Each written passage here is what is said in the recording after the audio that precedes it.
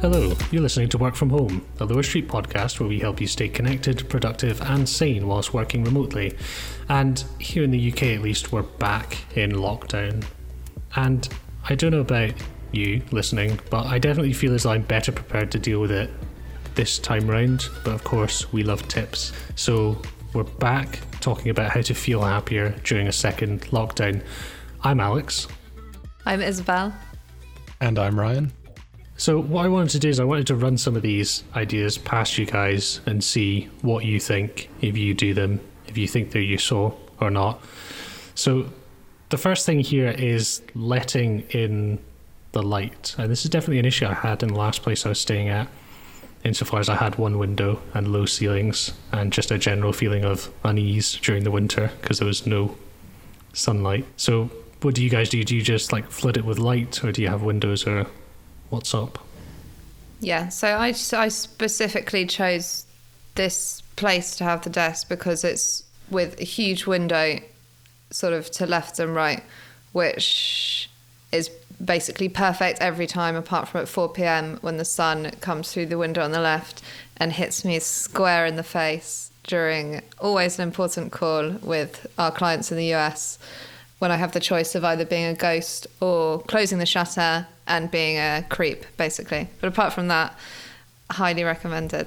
Yeah, I picked the place that I'm in now because it has unreasonably high ceilings. Like, it's an old court building, so it's just those, like, if you guys went to school in a Victorian schoolhouse, which I did in Edinburgh, just these unreasonably high ceilings which make it unbelievably reverberant. That's why my voice is so echoey. So yeah, the light is much better, and it does make a huge difference, even just the feeling of airiness. So yes, natural light is a positive thing in my experience. I sort of have the same issue as Isabel, but more early in the morning. So I've got pretty much an easterly facing window, and between sort of 7 or 8 there is just completely unfiltered bright sunlight streaming into my face, which isn't really a problem because it means that the room is nice and bright for a while. But when it gets to the afternoon, when it's time for our sort of daily meeting, there's no more sunlight left, and the lighting in here is quite gloomy anyway, but it just makes everything by about 3 o'clock a sort of black void, and yeah, it gets a bit sort of depressing towards the evening. I think making a change to when you wake up as well makes a huge difference. One of the reasons why I started getting up early at the start of the year was in the winter I generally feel just worse, but if you get up before the sun comes up, then you can guarantee that you actually get all of the sunlight that the day has to offer, which makes such a huge difference. There's nothing more depressing than waking up at midday on a winter's day and knowing that you've got maybe 3 or 4 hours of actual sunlight.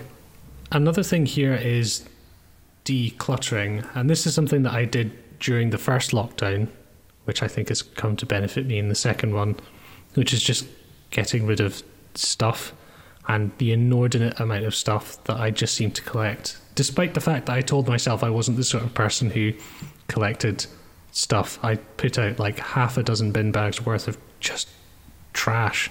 Yeah, that's one of the sort of goals with the office, with my office, is going to be, keep it very sort of minimal and functional, and not have random things around like bike helmets and tents and ground mats, and it just arrives. You don't even consciously collect it, and it just pops up. That's definitely de-stressing, just the act of it, although I seem to have accumulated quite a lot of random crap as well between the two lockdowns. I mean, I don't know what it is. I feel like I haven't bought anything, but maybe I've just moved things around. I'm not sure.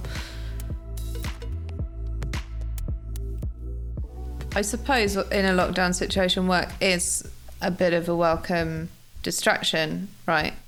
Definitely in the first one. I actually sort of find it easier to work than to relax at this time, just because relaxation sort of implies that you will be sort of thinking more freely. Because to be honest, actually, this is the premise I want to sort of address that we should have started with. Because you, Alex, said you're much better prepared in this second lockdown.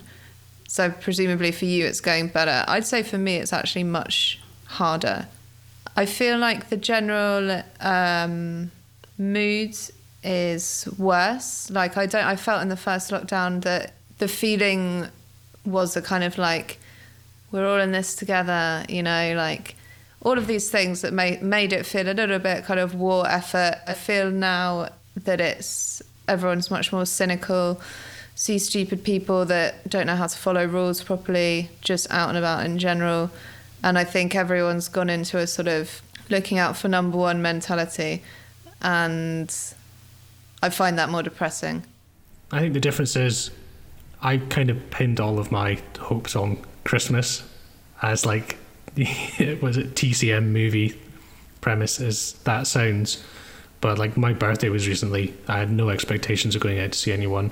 In fact, throughout the entire year, my mindset has been that I'm pretty much just going to have to knuckle down and do as much as I can. And I have gotten loads done, which has been great.